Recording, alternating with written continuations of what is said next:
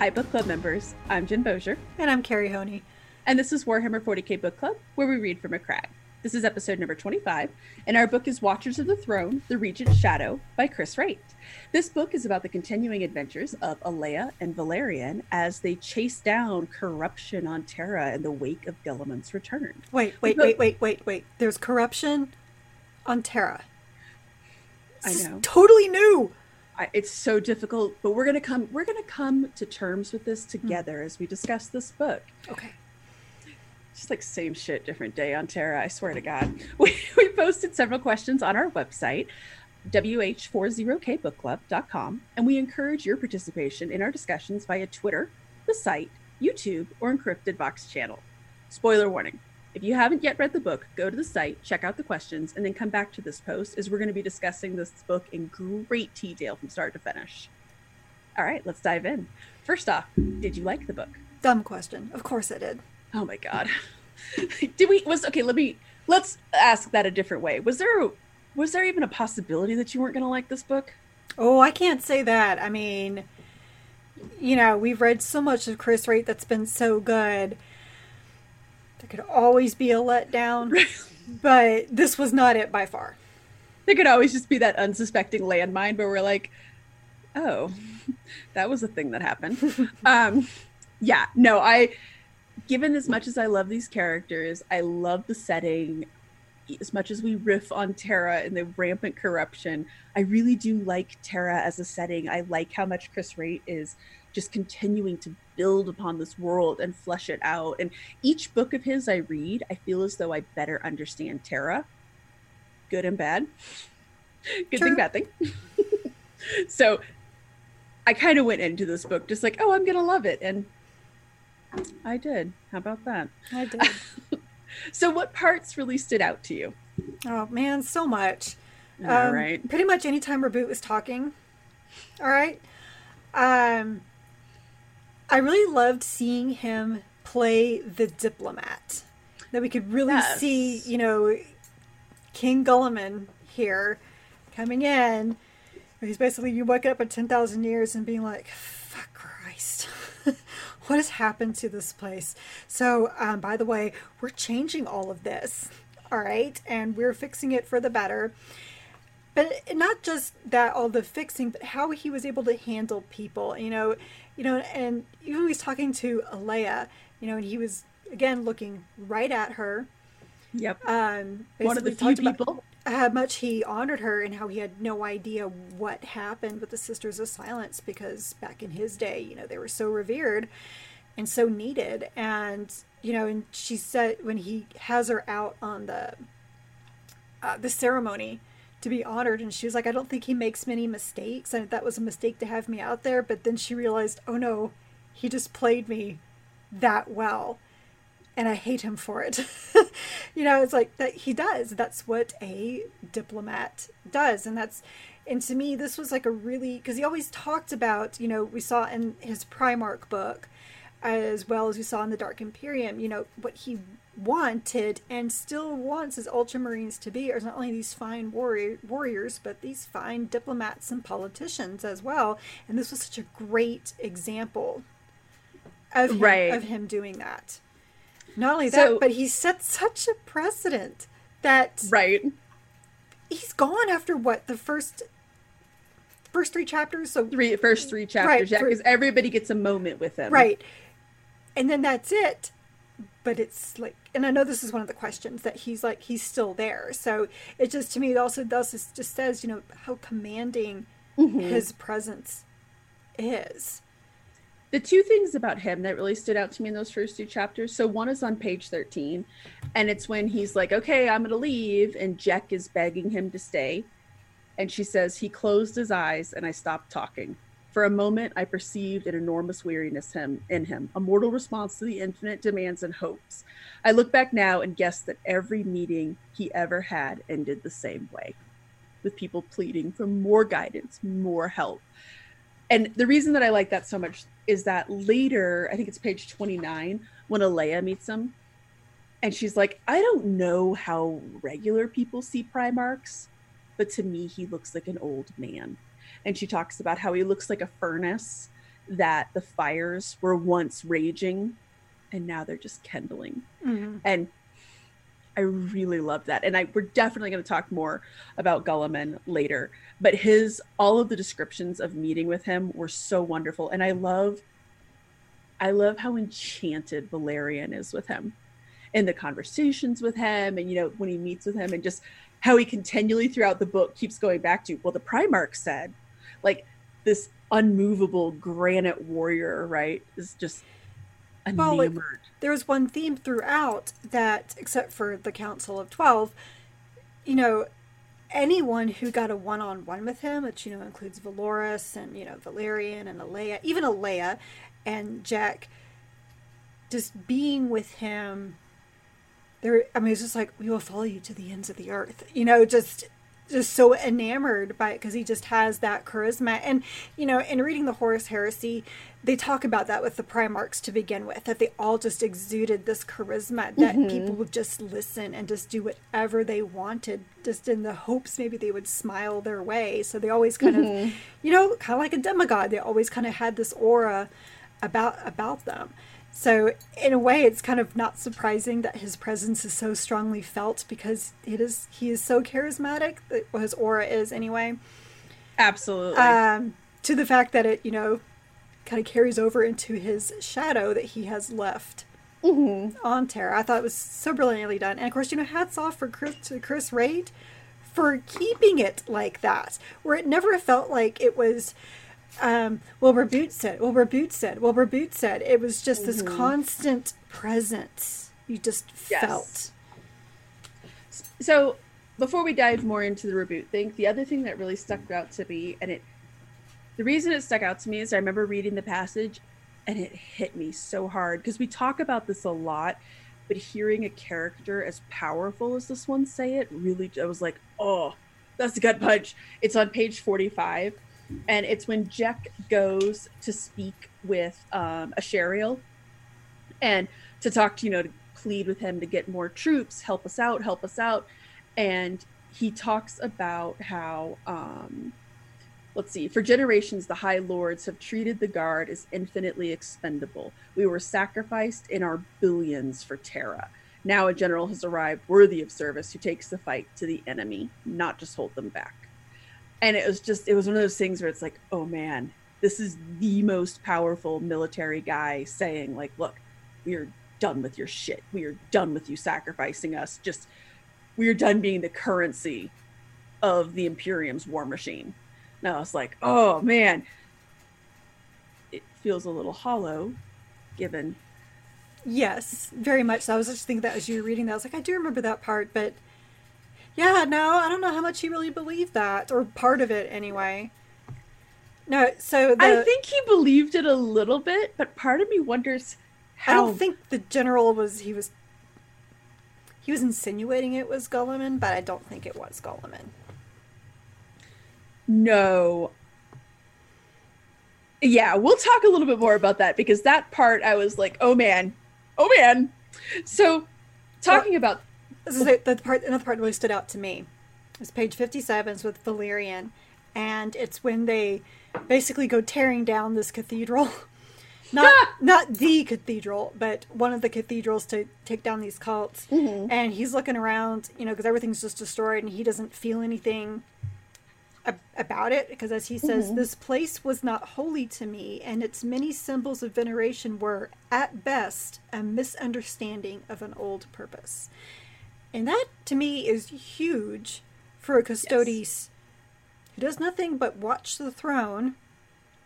He knows there's a being there that is not dead, sort of, for 10,000 years. And even he's just like, we get kind of what you're thinking, but you've really misunderstood his purpose here, which is pretty much like what the Primarchs all said, what the whole, everyone who wasn't part of the imperial cult said. Right.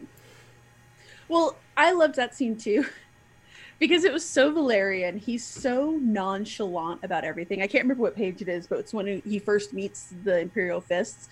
And the opening line is, his name was Torgaradon. And I'm like, oh, that's old so-and-so. Like, is a chapter master of the Imperial Fist. And he's just like, oh, it is? So this is this guy's name. And, it's like, he's just so nonchalant about everything, where he's just like, okay, so then all these things happened, and then these things happened. And when he was in that place, I was like, huh. Same thing when he was talking about that. I was like, oh, yeah, just like nothing.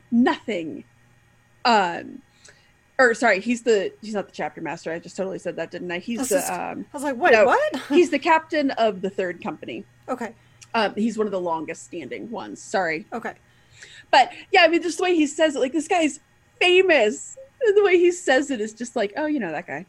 But also when he's in that cathedral and he's looking at all these relics and he's just like, yeah, this is just a misunderstanding. Like, well, I'm not sure how much, the Custodes, especially Valerian, because he was a scholar, as they point out quite often, really knows very much about the Adeptus Astartes either.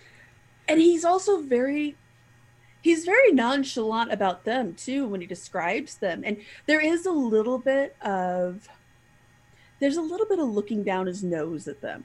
Like when he talks about the Minotaur and the Imperial Fist guy going at it, and he's like, yeah, typical Astartes aggression. Okay. Like, it's kind of like when you watch like your kids fighting, right? Where you're just like, get it out of your system, children. Again, though, it's this otherworldliness to them, I guess, and to him, which makes him seem even more aloof and removed. So, but as we mentioned, so Gulliman's presence, or lack thereof, is arguably one of the strongest themes of this book. You could almost argue that the whole book is about Gulliman, because it's so much of his changes and the reactions to them. Mm-hmm. So let's start with the first part, which is, what do you think of all the different decisions that he made along the way? Well, I guess to me he didn't make like that many earth-shattering decisions. I mean, he just kind of came in, looked at the, to me, haha, earth-shattering. I just got that. And I am hey! No, but he just kind of came in and was just like, you suck, you suck, you suck. You're a bad person. You're all off the council. I'm bringing in my own people. We're moving towards this change. We're going to make things back to, how it was before y'all mucked it all up. And peace. We're done. And while it's like, yes, that is pretty huge, you just like dismissed council members at the same time. Is anyone really that surprised after how they behaved in the last book? I mean, he's not an idiot.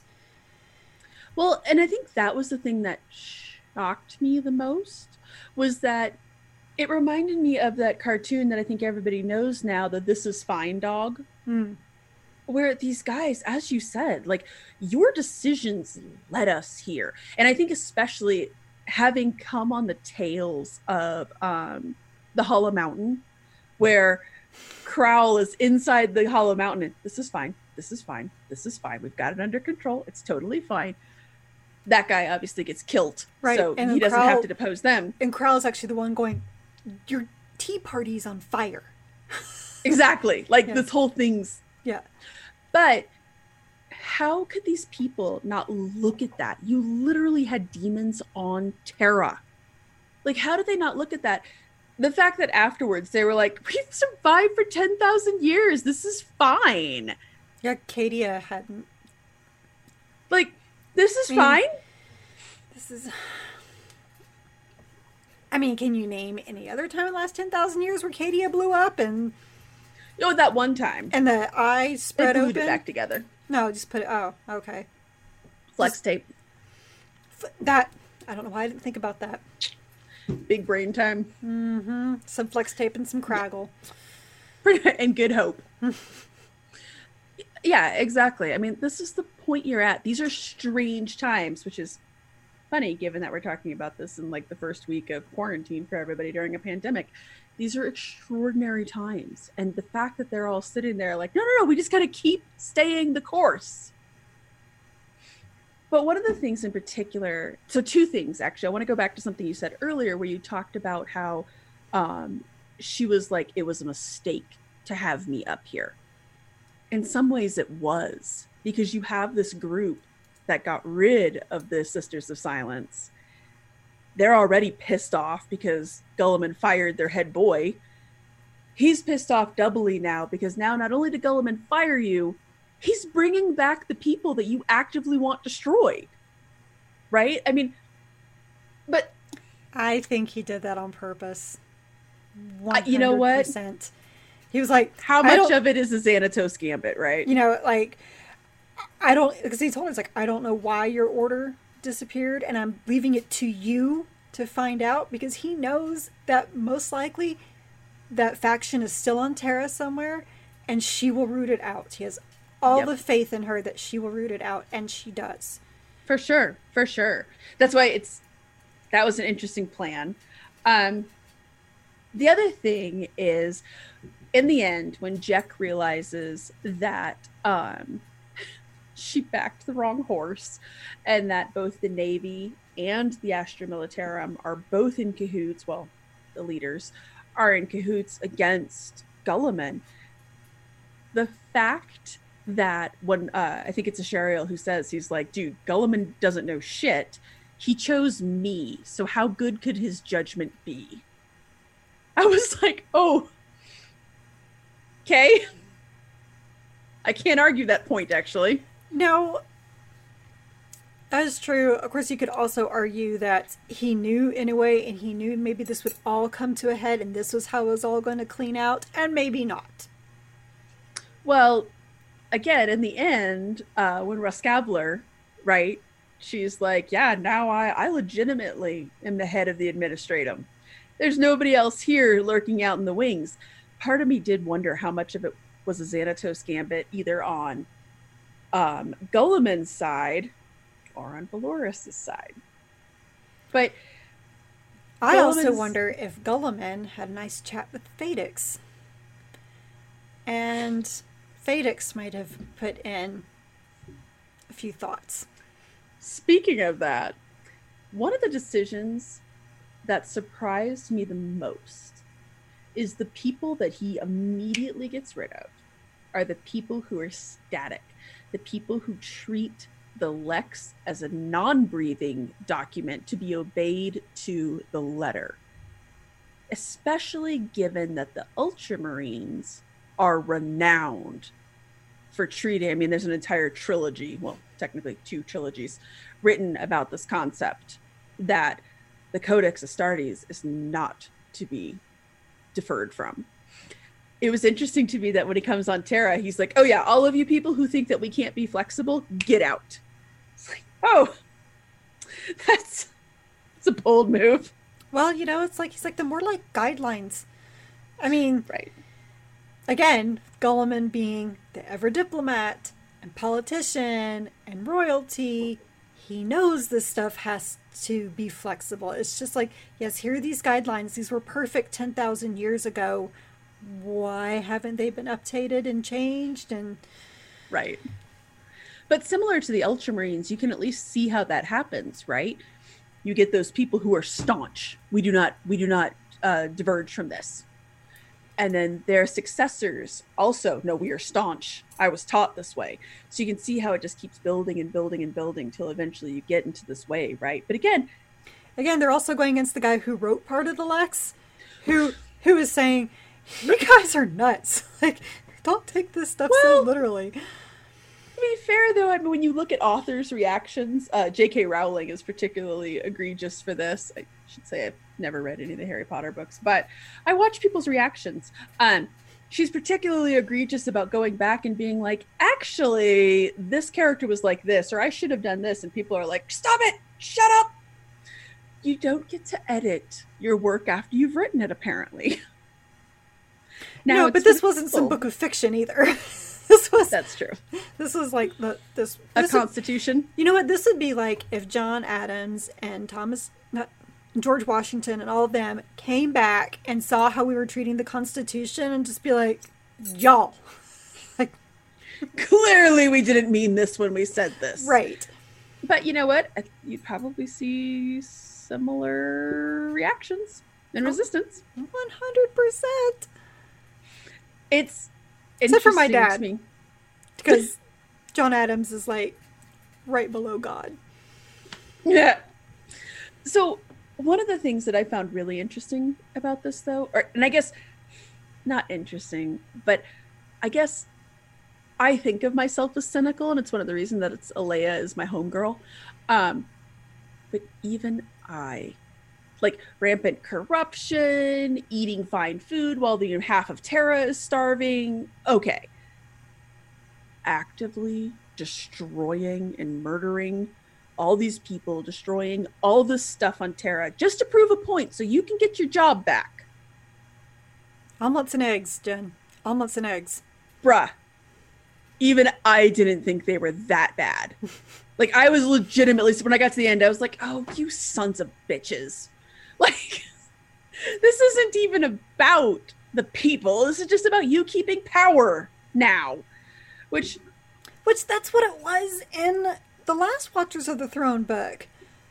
Yes. You know, when Tyrion went to, not Slist, but the guy with the really long H name, that I'm just like, yeah, that guy.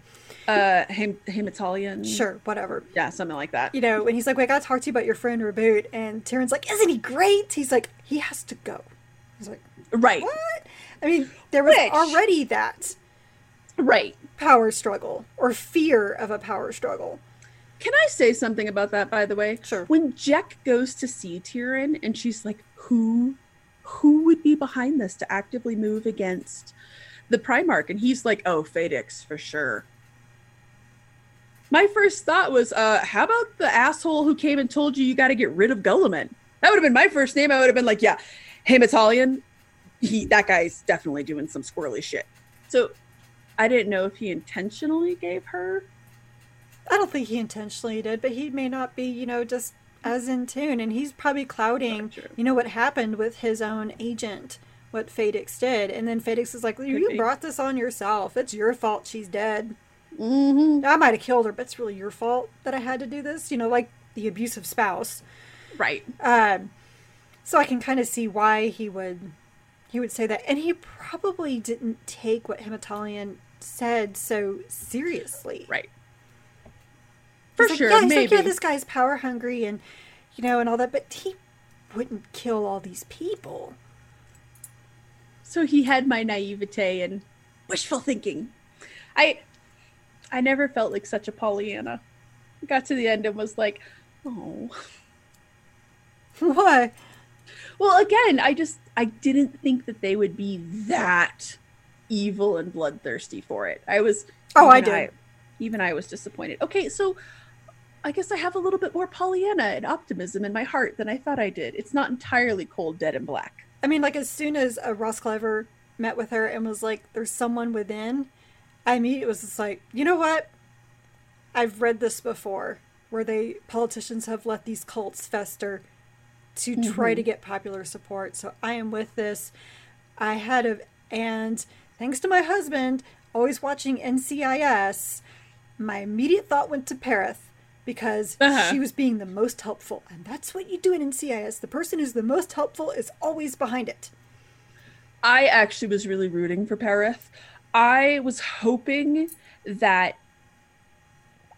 actually hoping that maybe she wouldn't turn on Asherial, because she tells you in the very beginning, oh, we've served together for so long. I was hoping that maybe she would be like, look, I'm not going to turn on my buddy, but I will help you a little bit. I was a little disappointed. When I saw her there at the end, I was like, girl, what are you doing? That bummed me out a bit. So let me ask you this. We have Gulliman and all of his decisions going on over here, right?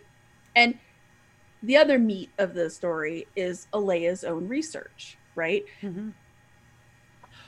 What are the long-term implications of her research? She has now shown that the Selenar used to be on Luna, and after the Emperor, he then gave it to the sisters, or that the church basically had all of these people killed and removed. Well, it kind of doesn't surprise me that the ecclesiarchy and all these people were removed, because, like they said, they're soulless. So that's, you know, makes me wonder if they're all gingers. But they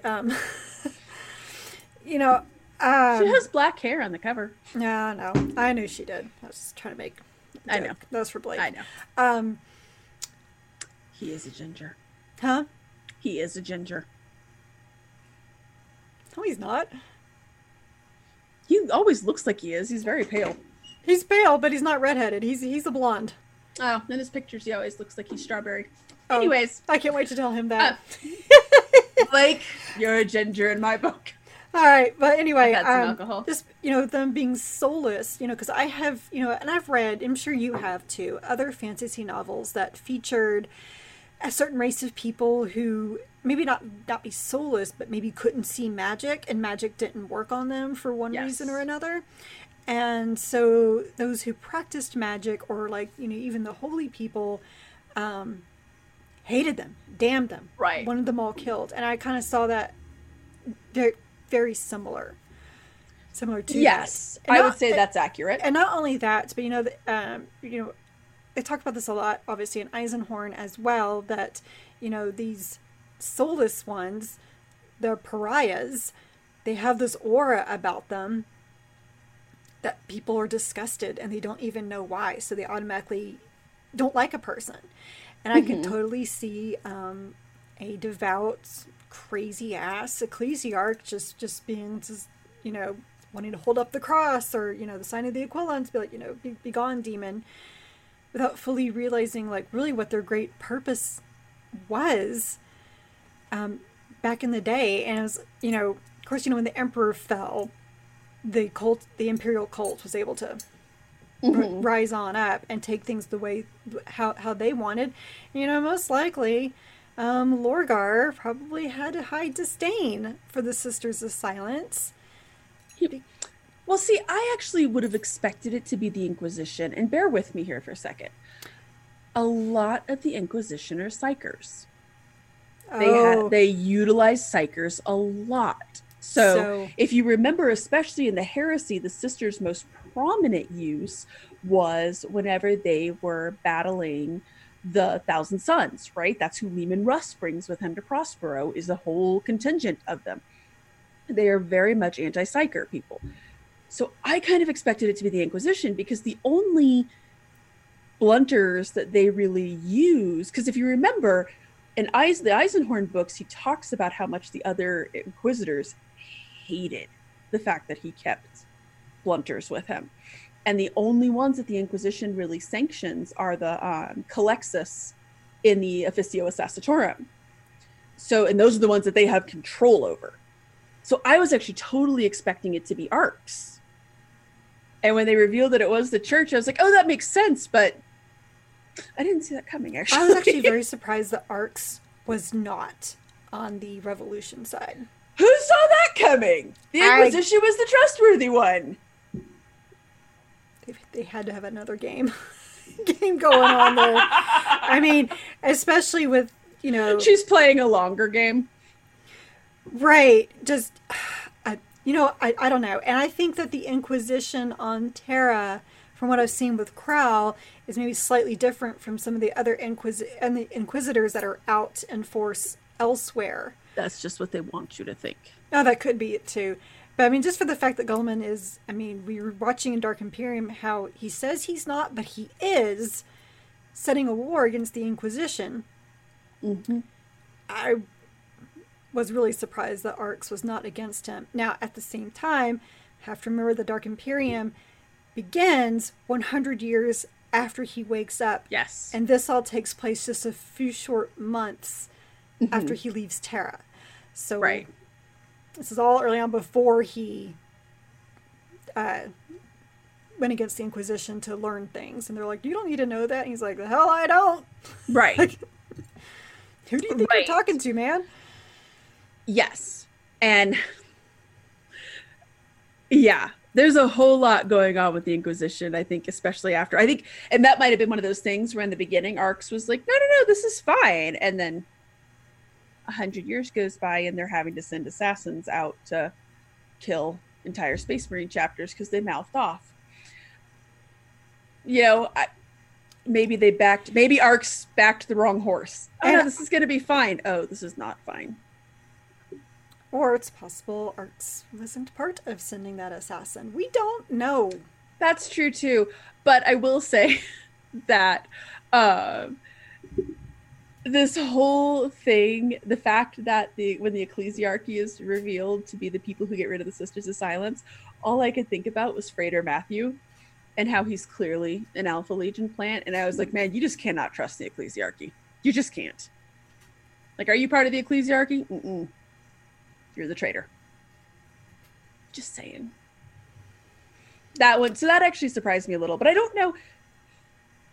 Here's what I would ask. So that has major wide-reaching implications, and again, ends with a voicemail. Hey, Rob. Funny story. So we just changed your council all over again? Well, just the fact that those are the people getting rid of the Sisters of Silence. I imagine, given how much he already doesn't like the ecclesiarchy, I wonder if he's gotten that phone call yet. Well, that may be part of the reason why he has a bunch with him. That could be. And I don't remember reading if Frater Matthew had a problem with them or not. I don't remember. Well, he has that sister kill the one who's with the saint. I don't remember him specifically saying he had a problem with them, but so here's the question I have, is that's all interesting. Mm-hmm. Definitely ends in a phone call. Right. Well, there has to be a reason that they brought the Seladar back up. And I can't think of what that would be, other than the fact that, hey, isn't this an interesting thing that we brought back from some of the stuff that we've mentioned previously, or some of the stuff that's established lore? Like, here's a little Easter egg for you. Mm-hmm. And maybe I'm just putting too much onto it. But that was my first thought as I got to the end, and I was like, I wonder why. Yeah, exactly. And I think that Valerian had like the best take on that, because he kept saying, he said, myths that we don't know what is history or not. And she's like, well, they said that the Emperor killed them all and took all their stuff. He's like, again, myths that we don't know if it's true or not. Because and he even saying that about his own story, right? Where his story is the Emperor saved everybody from these women and did this. Like, in my opinion, it's most likely somewhere in the middle. Right. Probably. So speaking of Valerian, the Valerian at the end of this, you guys, seriously, if the third book doesn't have them making giant soulless babies, I'm going to be very upset. I could write just like a whole tome of fan fiction that I would call 50 Shades of Gold, because they wear lots of gold armor. Anyways, I fanned myself a lot, especially on, what page was it? I have it in my notes here. Page 85, when he talks about missing a Leia. And he says, I wished for that again, even as I understand it was a different species of weakness to do so. Anyways, fangirl. That was like BioWare levels of fan service. Seriously, like, Chris Wraight has to be aware at some level that he has like female followers who read that and were like, but again, as I've said in the other articles, these are just human feelers. Everyone likes a good friendship. So, but he is a very different Valerian at the end of this book than he was, say, at the start of the first book. What do you think of this transformation that we're watching unfold? I think we were watching a brand new Custodes. No, maybe the Custodes that we had back in the Horus Heresy. Ones right. that didn't just sit around and stare at a throne with a corpse in it. Right. Watching him, not only how much he idolizes the Primarch, but how much he idolizes the Imperial Fists. As soon as he gets around the Imperial Fists, and all of a sudden he's like, these guys are doing something. These guys are taking action. And when Valoris is like, we mustn't do anything, and Tor Garadon's like, we must do something, and Valerian's like, I'm with Garadon. See, like, it actually, I found it much cuter when Valerian was just like, how he talked about how yearning to fight alongside Garadon again, and he's like, oh my god, Garadon is here, it's so cool, because he feels like he can really let loose Right. around the Adeptus Astartes. Mm-hmm. Well, and also prove something, right? Because he's a Custodes that wants to take action. He's here to do something. And Did you like it when Garrodon called him a child? yes. I thought that was Oh, brilliant. oh my God. That, well, because 100% accurate, Oh yeah. right? Because again, he has this, well, I've heard about humanity and I do understand that there's a universe outside of Terra. And Garrodon's like, dude, you have no idea. We've been out there. We've been fighting. Y'all have been holed up in the goddamn palace. I thought that was great. And you can tell that that really hit Valerian because he mentions it later where he's like, he's right. We are children. Mm-hmm. It's like, he ain't wrong. It was such a neat thing to watch. And I think I joked with you that in some ways it feels like this corruption of him, but not like in the chaos way. Like he starts off as this noble scholar who these are the rules and this is what I do. And then slowly but surely, you know, the rules are kind of dumb and I want to go out and fight. I want to take the fight to the enemy. I want to do these things. I want to follow the Primarch. And the thing for me, especially that really hit home, was the fact that he has the laurel and how everyone's always like, the laurel. Dude, that's embarrassing. Laurel. Take that off. Yes, and he's like, no.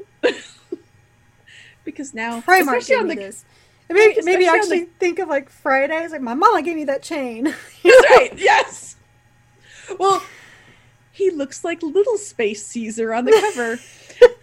He just reminded me of like, do you remember when you were a kid and like, especially when Debbie Gibson and Tiffany were really big, and because we're that age, but when you would buy something that like a celebrity wore, and then you would feel like, oh, I look just like this person. It felt almost like celebrity worship that he had going on, especially when he with the laurel, how he's just like, that's right. This is an ultramarine laurel because the ultramarines are doing something. I love his transformation. I think it is so wonderful, and he still has that scholarly, nonchalant. But the scholarly thing I think is so great because he knows so much history. He knows, he was the one who knew that language was Chthonian. That's huge, Right. Well, and I just love the idea. I especially love the idea that he has friends now, and he values that friendship from Alea. And it's not just because I like this like little private romance between the two of them. The idea that he's like, there's something more important outside of the palace. This is not our whole life. And I also do kind of like the destiny thing, because remember he talks about how he's like, I was unable to go into the throne room. Maybe that was the Emperor telling me something. Like maybe the Emperor intentionally kept me out. Hands down. Absolutely. The Emperor was just like, nope, I have other plans for you. I think also makes me more think that he is a god. I think I'm back on the Emperor the God thing, because I was that's a good point. I am sticking with my dogma skee ball theory, okay? He is that old man in a coma. Waiting for someone to pull the plug. Could be, but I loved the idea that maybe the Emperor was like, you've got bigger fish to fry, son. I need you out there. And I just love his transformation, and I love all of his interactions. Right now, Valerian is probably one of my favorite characters, and that's across all of the series that we're reading. I can see that, yeah. I just love him. So, let's talk a little spoilers. What is the deal with the Minotaurs? Okay, well, first of all, I had to look these motherfuckers up. Because when Valerian was just like, ugh, the Minotaurs. And then I was like, well, who are these people? And then Garrodon's reaction to the Minotaurs. And just how obnoxious the Minotaurs were about. I'm like, all right, that's it. I have to look this up. So I immediately pulled up my little lexicanum on my phone, researching it, and it's like, okay, where did they come from? Who knows? Like, okay. They're probably chimeric. I mean, it's like, they came in the 35th millennium. No idea what their founding chapter is. No idea who organized them. No idea where they came from. Rumors that they're tied to the council, which I think they are. I think Chris Wraight just, there's no rumors about this. They are. Oh my God. So let's talk about that really quickly. So, not only are they the shotgun of the Administorum, which, because they are not a subtle weapon, like in a universe, I feel like that, because nothing in the 40k universe is subtle, really. They're not a shotgun. They're the mortar rocket. All right. Probably, yes. They are straight up the rocket launcher of just, like, again, in a universe where there are very few subtle instruments, the Officious Assatorum is probably the subtlest, right? And even then, they are definitely heavy-handed. So here's my question to you. In the end, Roskavler walks up to Moloch, and she has that symbol, and they talk about how he kind of looks like he's in a trance, and he just kind of stands there, and he leans down so that she can whisper something in his ear, and he leaves. What happened? I have a few things. So I kind of my first idea was that she was basically like, look, your masters are no more. Like she had, or rather, I'm your master now. Right. You know, your masters are no more. I am now in charge. You will stand down type thing. But you said he looked like he fell into a trance, and I didn't remember that. I can't remember what line it is. I'll have to find it. But if that's the case, then I'm wondering if there's some Pavlovian command? Remember the Dark Angels? The Primaris Dark Angels? Battle stations? Mm-hmm. There might be something with that. That was the first thought that I had as well. And I have to figure out which page it's on. But yeah, he does say, because remember, they're all there and they're all like, they're ready and they're gunning for a fight, and she bamps onto the ship and right. She holds up that thing and Moloch just freezes. He doesn't strike me as the type of person who would come to heal to someone he didn't know, because they don't describe him like that at all. Oh gosh darn it, now I'm gonna have to try and find this while we're talking. But so yeah, is it one of those things where it's battle stations? I don't know. Interesting though. And I am sure, let's see, I think it's on page 292. Let's see. She came up to Moloch looking, Moloch let her approach. He waited for her as if suddenly subject to some hex or enchantment, his mighty limbs bound by unseen forces. So this guy is like ready to start a fight, and then all of a sudden freezes. I got to that scene and I was reading in bed and my poor husband was trying to sleep. It was like 2 a.m. as I was reading this, and I was just sitting there like, oh my God, what is going on? It's not easy being married to me. Anyways, that scene in particular. Let me ask you a question, though, slightly more pressing. How the actual fuck do they have Primaris Marines? And I know how they have them literally. They work for the Administorum. The Administorum was clearly like, okay, here's some Primaris Marines and more better weaponry and all this kind of stuff, right? Where They're did clearly they keeping get them them? stuck. Yes! Well, I get that too, because obviously they're the Administorum and they've got their hands in everything and they can get all this stuff, but did they just grab some random Primaris Marines and were like, oh, yeah, we'll go ahead and put the Minotaur armor on them. But remember, the Primaris are more. So like they talk about how all of the Primaris Marines are really exhibiting their gene seed qualities. And when he runs into the Primaris Marines, he talks about how super aggressive they are. What have you been doing, Belisarius Call? Nothing good, as usual. So here's the thing, and again, this, I'm fully willing to admit this could be me reading way too much into stuff, but you guys, these are the thoughts that make me like really excited. What if it's that they're not a chimeric chapter? What if somebody absolutely does know who their gene father is?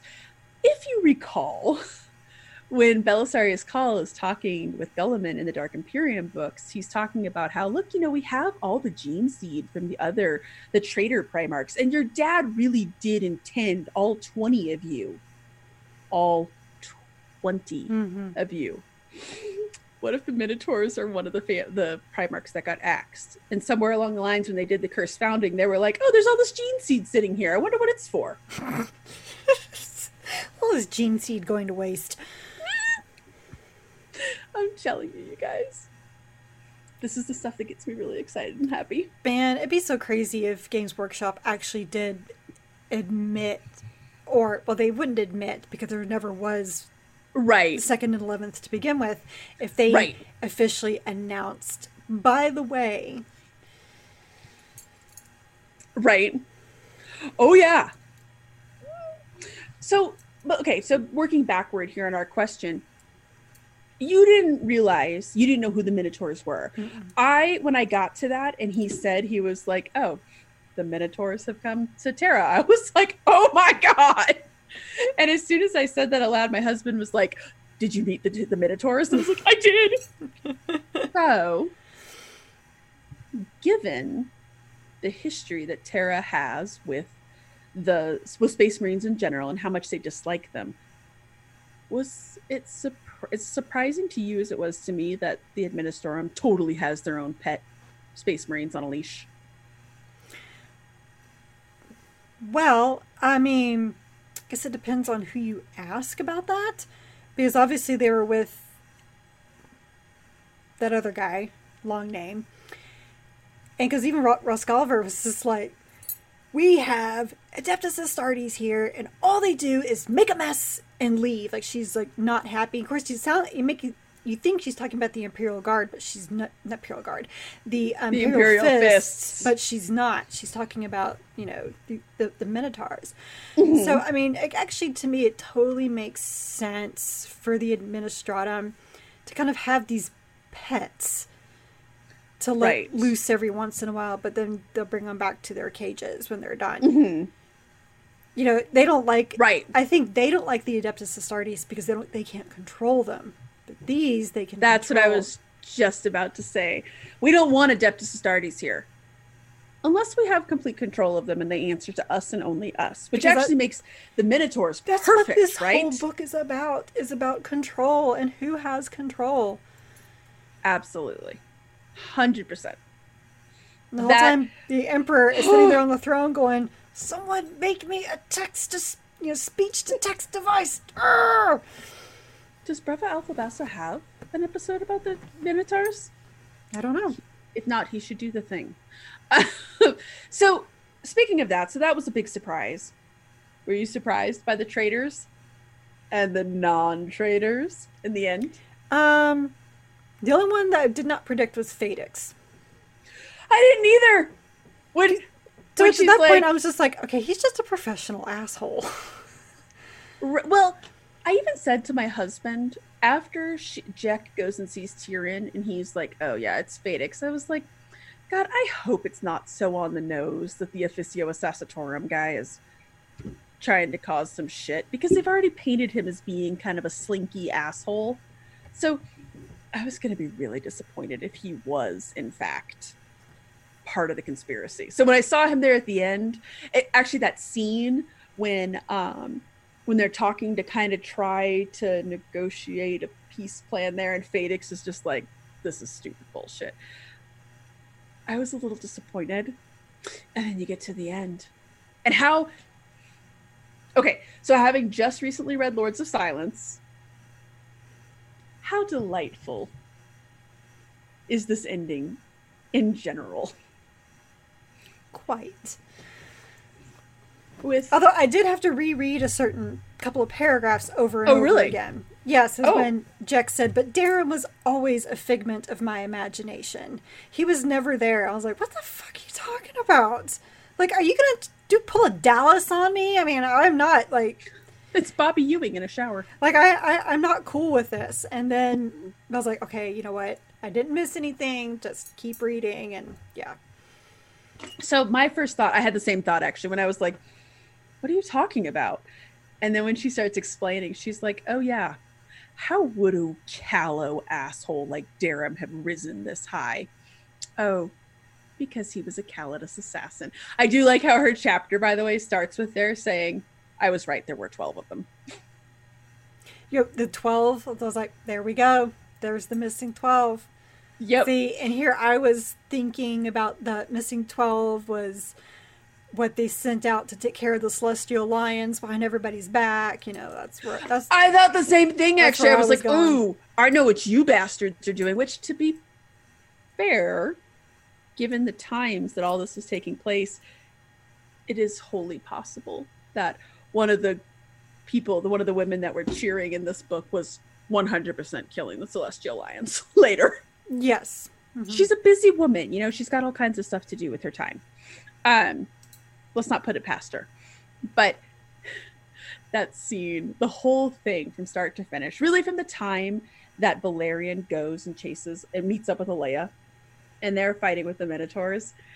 And when he kind of does the math in his head, because she's like, come on now or I will leave and you will have to kill me. And he's like, why would Valoris send me in here to do this? He's not cruel. Why would he do that? Okay, we're supposed to go. Like, right. From that point on, I was like, oh, Valoris. I don't know why, but that's a plot device that I always love. The person who looks like they're not doing anything, but really, oh no. There's so many pieces moving that you just don't know that they're being moved. Exactly. But when but that made me like Valoris. This whole time I was getting so frustrated with him. Right? Well, me too. Because I was just like, I mean, I have in my notes, there are parts where I wrote in my notes, you son of a bitch. Actually, I wrote in all caps, Valoris is a useless asshole. I kept that in my notes after I realized, because I was like, I should capture that piece. I loved it. Oh, I loved it so much. But when Phaedix is like cowering and the Vindicare and the Calidus show up, so good. Let me ask you this, though. What did you think of Jekk's involvement and or contributions to this story? Before we get into that, I want to back up to probably my favorite part with the whole Valerian, when he's fighting the Minotaurs at the end, at which point I was just like, yeah, go, kill them all, you know, because I hated them, this whole book. It's fair. But when he gets excited about going up against the Primaris, and he's like, I sized them up in the beginning, and I was wondering, was like, you know, how tough would this be? And then he kills them. He's like, oh, they go down like the others. Yes. So much yes. Actually, him in that fight in general, when he talks about how just exhilarating he feels and how this feels at home, and especially when he's fighting with Alea, I just loved it. And I loved every time he twirled his spear to, you know, block, ricochet. Maybe think of Deadpool, except that, you know, he was actually ricocheting off the shots. Mm-hmm. Yeah. He wasn't like, your bullets really hurt. Yes. And both of them in action.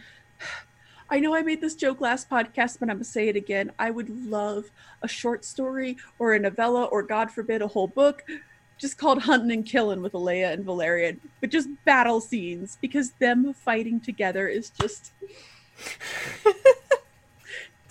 warms the heart. It's so awesome. Actually, when my husband was reading this book, because he read it before we did, when he got to the end, he was going, oh, you came to the wrong fucking house. Reading it, I was like, they did come to the wrong fucking house. They did not know who they were fucking with. Okay, so going forward now to your question about Jekk. So when I got to the end of that and she was realizing that she kind of did nothing in the grand scheme of things. Okay, so it reminded me of a certain episode of Big Bang Theory. Bear with me here. Okay. Because I know you hate that show. This is Triggered. It's when Sheldon is dating Mayim Bialik. And she has never seen Indiana Jones. Like, she's not same type of nerd that they are. Mm-hmm. She watches it and he's like, so what do you think? And she goes, well, if you think about it, everything would have happened with or without him. They would have gotten that idol with or without him. They would have gotten the ark. It would have killed them. He really did nothing the whole movie. And they're all like, oh, you're right. And it ruined the movie for him. And that's kind of how I feel like Jack is. She's the Indiana Jones and Raiders of the Lost Ark. She served one purpose, and the purpose was to obfuscate the mystery for us. So she was a plot device, like Indiana Jones. Well, if you think about a magic trick, she was the curtain around the table. She was the pretty assistant in the glittery dress, drawing your attention over here while the magician's doing something over here. Part of me would be interested to know, and there's no way that you can do this now, obviously, because you know how the book ends. I would be interested if you just read Alea and Valerian's chapters, if it would play out a little different, because she was the classic misdirection of, oh, it's Phaedix, it's the assassin, I know it's him. Right? So, and because of her, because Tyrion gave her that, and he's a trusted authority, we trust Tyrion's knowledge and his instincts, and because we trust Jack's insight, yeah, she was the distraction. Which was good. On one hand, it was interesting because I got to the end and I was like, oh, you son of a bitch. But yeah, at the end I was like, oh, she really didn't do anything. And she didn't, other than some like history and some color, I would say the first half of the book, her chapters are very interesting. I will say this about her. It kind of shows you the spinning wheels that goes on in the council and you know, the administratum as a whole. Yes. She's doing all this work, staying up, all, you know, losing all this sleep, blah, blah, blah, and for nothing. Yes. It's kind of... Yes, she definitely shows the futility of Terran politics. Which, okay, now I'm kind of selling myself on her retrospectively, because yeah, she shows all of that. And I also like the fact that she shows that it doesn't matter how good your spy network is, or how good your information is, or how well you think you know this. You're still fallible. And keep in mind, she's young in all the ways that matter. She is a very young lord. And she's this is her first year being chancellor, trying to wrangle in everybody. And what a time. What a time. It was her first rodeo. And what a rodeo. I mean, my God. Yeah, well, you definitely understood that Tyrion was correct to retire. Yeah. At the end of the last book, when he said that he retired, I was like, quitter. You had the right of it, sir. Yeah, he was pretty much just like, yeah, you know what? I've done this for hundreds of years. I'm out. I'm done. Like, I don't know the game anymore, so I'm out. Clearly. Yeah. So that was a little disappointing to me, because I was like, oh, you really didn't do anything. The only thing that I loved, and because I was getting really pissed with her, is she's sitting there. She has a bead from Valerian on her thing, and she's just like, well, there's nothing I can do. So when the Calidus was like, are you going to use that thing that I let you keep? And I was like, oh, that's awesome. Yeah, I kept wondering why she wasn't doing anything either. Right? Speaking of that, actually, one of the things that pissed me off until the end was the whole thing with Lacrimosa. So first off... Oh yeah, the unsolved mystery, that. So first off, this is really random, but as I was reading it, I was like, oh my God, it's that one woman, the woman who was Abaddon's trusted counselor, because she's called the Weeping Lady. And Jem was like, I don't think Chris Wraight expected everyone to have taken a semester of Latin, because lacrimose means to cry. I know what lacrimosa means, but I didn't know about the Weeping Lady. So, well, remember they said it in the Black Legion book, because that's where he meets up with her. And you haven't read the Hansu Chronicles. So in Hansu Chronicles, he goes and he tracks that lady down, and they mention her as being the Weeping Woman. So anyways, that was different. But I was so goddamn angry because I was like, you had this huge plot thing, and Valerian even mentions it, and Chris Wraight forgot about it apparently. And then in the end, I'm just saving it for the next book. I'm so sorry, Chris. In my notes, I actually, towards the end there, I was like, and where the fuck is Lacrimosa? Oh. Right, I gotta pull my phone because I'm meaning to ask you about the certain text that you sent. Even after I finished it, I was just like, what is she mad about? Huh? That's what it... Oh, maybe that might have been what it was. Because I was like, where is this lady? Especially if it's going to be that woman. I can't think of her name right now. It's something as subtle as most Games Workshop stuff is, like Morgana. I swear to fuck all, if spoiler turns out to be spoiler, I will shit. I'm hoping it's just a bad choice of name. How many fucking people can have the same fucking title in this wide-ass universe? It was late and I'd been drinking. I can tell. But that was Lacrimosa. If it was gonna be that, I can't think of her name right now. But it's something really blatant like Morgana. But if it was gonna be her again, I was like, how many like places can this woman have her fingers in? Especially since the Hanso Chronicles kind of establishes that she's a little remote right now. She's a little busy.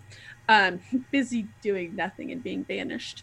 So anyways, that's why I was like, how many people can be called the Weeping Woman? And Lacrimosa, I guess. Okay, anyways. Well, we know that Kane's on Terra right now. Yes. Maybe he brought her. Oh, he hated her. And she gets banished from Abaddon. Abaddon gets rid of her after she can't give him the answers that he wants. Anyways. Like, not my Abaddon. I was so happy at the end. So here's the question that I've been leading up to because I'm getting a little distracted because I've been drinking. Where do Elaine, because we only drink when we read Chris Wraight books. Where do Elaine... Not only that, but we're having some quarantinis. Hey! I suddenly wish I had a quarantini. I just have whiskey. So where do Alea and Valerian go from here? Well, Valerian goes a hunting Lacrimosa. Yeah, and Alea goes back to reestablishing. Well, she said that now she has her purpose. She's basically going to be creating a whole bunch of vigilantes. Really pissed off, soulless vigilantes. I love it. Yes, that's her deal. She and Valerian are clearly going to see each other again because he gave her a dagger which he can track her through, which means they're engaged now. When he gave her that dagger, I was like, oh, they're going steady. And when it turned out that he could track her with it, I was like, oh, they're engaged. If he could track her with, that's a stalker. Carrie, don't fucking take this from me. It's not stalking when you want to be stalked. When she's like, I'm going to keep this. I was like, oh, they are engaged. God. And why we can't have nice things, you guys. I am legit why we can't. Yes. So obviously they're going to cross paths again. But does a Valerian cross paths again with Gulliman? Let me ask you this. Mm-hmm. What does Valoris's last line mean when he tells... you may tell him in that case, all is well on Terra, he said. You may tell him that all unfolds according to his designs. There you go. Xanatos Gambit. He knew. He knew, dummy. He knew. He was like, you know what? These people are problems. Oh, man. Well, and there was a whole thing when Gulliman got there. He and Valoris are like besties now. They spent a lot of time together. Valoris, yes, they did. Valoris took him down to see his dad. Mm-hmm. And he probably came out and might needed a hug after that. Like, it's been, like, it was a really tough conversation. And why can't I not think of the Custodes who's running around with him in the Dark Millennium? Like, yes, thank you. That guy, How has that guy not gotten on board yet? Everybody else is like totally Team Gulliman. You know, after the end of the Plague War, yeah. he is on board. You might be safe from the Primarch, but not from me. Loved it. So good. And I loved Colquhoun the whole time because he was so snarky. It was adorable. Well, especially when you compare, now reading these books, when you compare him to Valerian. Right. He should have chosen Valerian. I'm just saying. I think Valerian's is in the best spot. He needed someone snarky like Colquhoun so he could convert him. He didn't need to convert Valerian. Dude, you know you're on camera, right? I do. You just went off camera. My cat has been freaking out for like 20 minutes, and I've been texting people in my house like, please come let the cat out. Please come let the cat out. And nobody has. So, how to let the...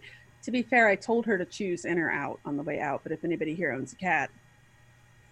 Anyways, now she's clawing to get back in. Of course. Cats, everyone, cats. So Valerian goes and he hunts down Lacrimosa.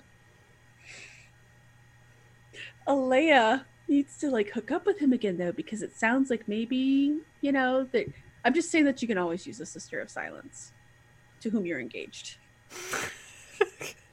Like, you could always use a Sister of Silence, especially if you're going after, I don't know, the Weeping Woman. Probably he's a little warp touched, you know, just a thought. Slightly. Just saying, slightly. Yes. So I wonder what would happen if Alea tried to go see the Emperor. You know what? There's actually a few people. Actually, you know, so when she talks about landing on Terra and she's like, this place is a shithole. Like, everything's just crunched and destroyed and this place sucks. And then she talks about meeting Gulliman and she's like, yeah, he just looks like an old man. I would love to know how the sisters see Mortarion. I will, like the demon princes, I would love to know how they see them. And yes, I do wonder how they would see the Emperor. Because they could easily get in. Because none of his, you know, warp barriers are going to work on them. Right. Well, and he valued the Sisters of Silence as well. Well, yeah, he was the chief guy anti-warp fuckery. That's why he built the webway. Pretty much. Magnus. Who did everything wrong. Anyways, next time your husband has the argument about Eisenhorn meaning well, tell him so did Magnus. It's true, because Eisenhorn is also a heretic traitor. And Magnus did mean well. Just so people know, that is legitimately like an argument that we have at least once a month. Somehow something that we're reading will tie back to Eisenhorn, in which of course I will refer to him as a heretic, and I will then be explained to that he is not a heretic. And I have to laugh and say, you were wrong, sir. So, yes, Eisenhorn did nothing wrong, just like Magnus. It's really hard. I don't really have a leg to stand on, though, when my favorite Primarchs are Conrad, Kurz, and Perturbo. So, but then again, as I always say, I know heresy. Those motherfuckers are heretics. So I guess literally we know that obviously their roads take them to a third book, and I'm so excited. Oh, there better be a third book, motherfucker. I was actually a little bummed when I got to the end of this book, because I was like, dude, it's going to be at least 2 years before we get a third one. That's true. That's it. The good news is that all of these guys seem to be just cranking them out. Maybe we'll get a second Lords of Silence book in the meantime. Full body chills. All right, that's enough. So speaking of trilogies, though, given that we are stuck in our homes, the Black Library is closed. Adepticon got canceled, which we should be there right now. Yeah. And the Black Library's closed for a while, so we're going to use this time to get caught up on some of the books that we should have read a while ago, including Josh Reynolds' fabulous Bill series, starting with Primogenitor. Yeah, I got nothing to say other than I really hate Fabulous Bill, and I really don't like the Emperor's Children, so I have issued quite the large challenge to Josh I don't think Reynolds. anybody likes the Emperor's Children. Oh, that's not true. I do know some people who like the Emperor's Children, but I don't know anybody who likes him in particular. Well, you know what? We had a couple of our listeners, hi, who said that by the end of the book, we're going to like Fabulous Bill. Yeah, So, and I saw some of their points on that. One of their points was that, no matter what he didn't do anything himself. It was all experimentation. Like, right. he never committed to Slanesh. He's never, done these various things. He's never altered himself. But if he had willing participants, more the merrier, right? So Well, I think that's an Angel Exterminatus when this is when Fulgrim is really trying to ascend to demonhood and all the Emperor's children are off doing their things. Fabulous Bill has all these chapters in which he's torturing these, I think it's a Raven Guard, there's Raven Guard there, maybe a White Scar, some of the people from Istvan. And just for funsies? yeah, well, not really. He's experimenting, and they say something about like all the demarine and warp fuckery, and he's just like, yeah, my brothers can go and waste their time over there. I'm doing what matters. So I'm a little excited about it, I have to admit. So we're going to read this one, and then following that, we'll read the second book. And then when the third book comes out this year, we're going to be ready when the Black Library opens again. We will be on it. We will be on it. I actually really sincerely hope that the Black Library doesn't just then be like, oh, here were the 4 books that we were going to release. So then we're like, oh God, we have all this stuff to catch up on. So us diving into Fabulous Bill. Mostly because Josh Reynolds. Yes, it is Josh Reynolds. And like I was talking to you, and I said, the only time I was ever like really entertained by Fabulous Bill was when I was reading the Fulgrim Primarch novel. And Fulgrim just kept like, poking and poking and poking, needling him. And then I was like, wait, who wrote that book? Went back upstairs and looked, and it was Josh Reynolds. Of course. Right? So, look, if anybody can make him likable, it's going to be Josh Reynolds, I guess is what I'm saying here. So I guess what you're really saying is that you want to read Lucas the Trickster after this. Get the fuck. Well, Josh Reynolds wrote it. Done! Well, no. We went for 25 episodes. It was a good run. Thanks, everybody. Good run, everybody. We're out. I can't work with this woman anymore. I mentioned Lucas the Trickster, and she's done. If anybody wants to join as my co-host for this podcast, please send your resume. Excuse me. I'm the one hosting this. You can send me your resume. Okay, so we're going to stay together then. We're engaged, even though I didn't give you a knife. Anyways, do you want to take us out, Carrie? I don't even know where to go with that, but I will. I showed you my knife. Respond. Phrasing. Anyway, I can't even do the closing. But you've listened to the Warhammer 40k book club episode regarding Watchers of the Throne, The Regent's Shadow by Chris Wraight. Please join us for our next book, the first Fabulous Bill book by Josh Reynolds. And I really do need to stop saying Fabulous Bill because I keep Googling Fabulous Bill instead of Fabius Bile. Fabius Bile, primogenitor. We are an unofficial book club and not affiliated with the Black Library or any of its affiliates. You can find both the vidcast and the podcast on our website, WH40kbookclub.com. If you like this episode, please like, subscribe, give a review, and all those things to the vidcast on YouTube or the podcast on Apple Podcasts, Google Podcasts, Stitcher, and Spotify. Our site also has articles about our adventures in reading other Warhammer 40k books and short stories outside of the book club books. So please stay a while and read from a crowd. Good night, everybody. Good night.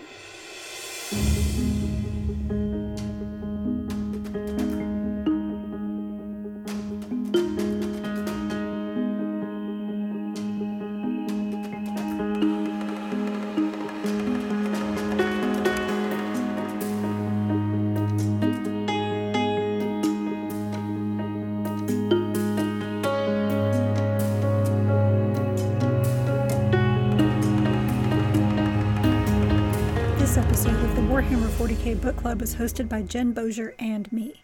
Recording and editing of both the vidcast and podcast were done by me. The book club questions and discussion format were done by Jen, and all of our music is by Jingle Punks. The Warhammer 40k book club is a Warhammer LLC production. This is a Voxcast that even he, Cato Sicarius, would approve.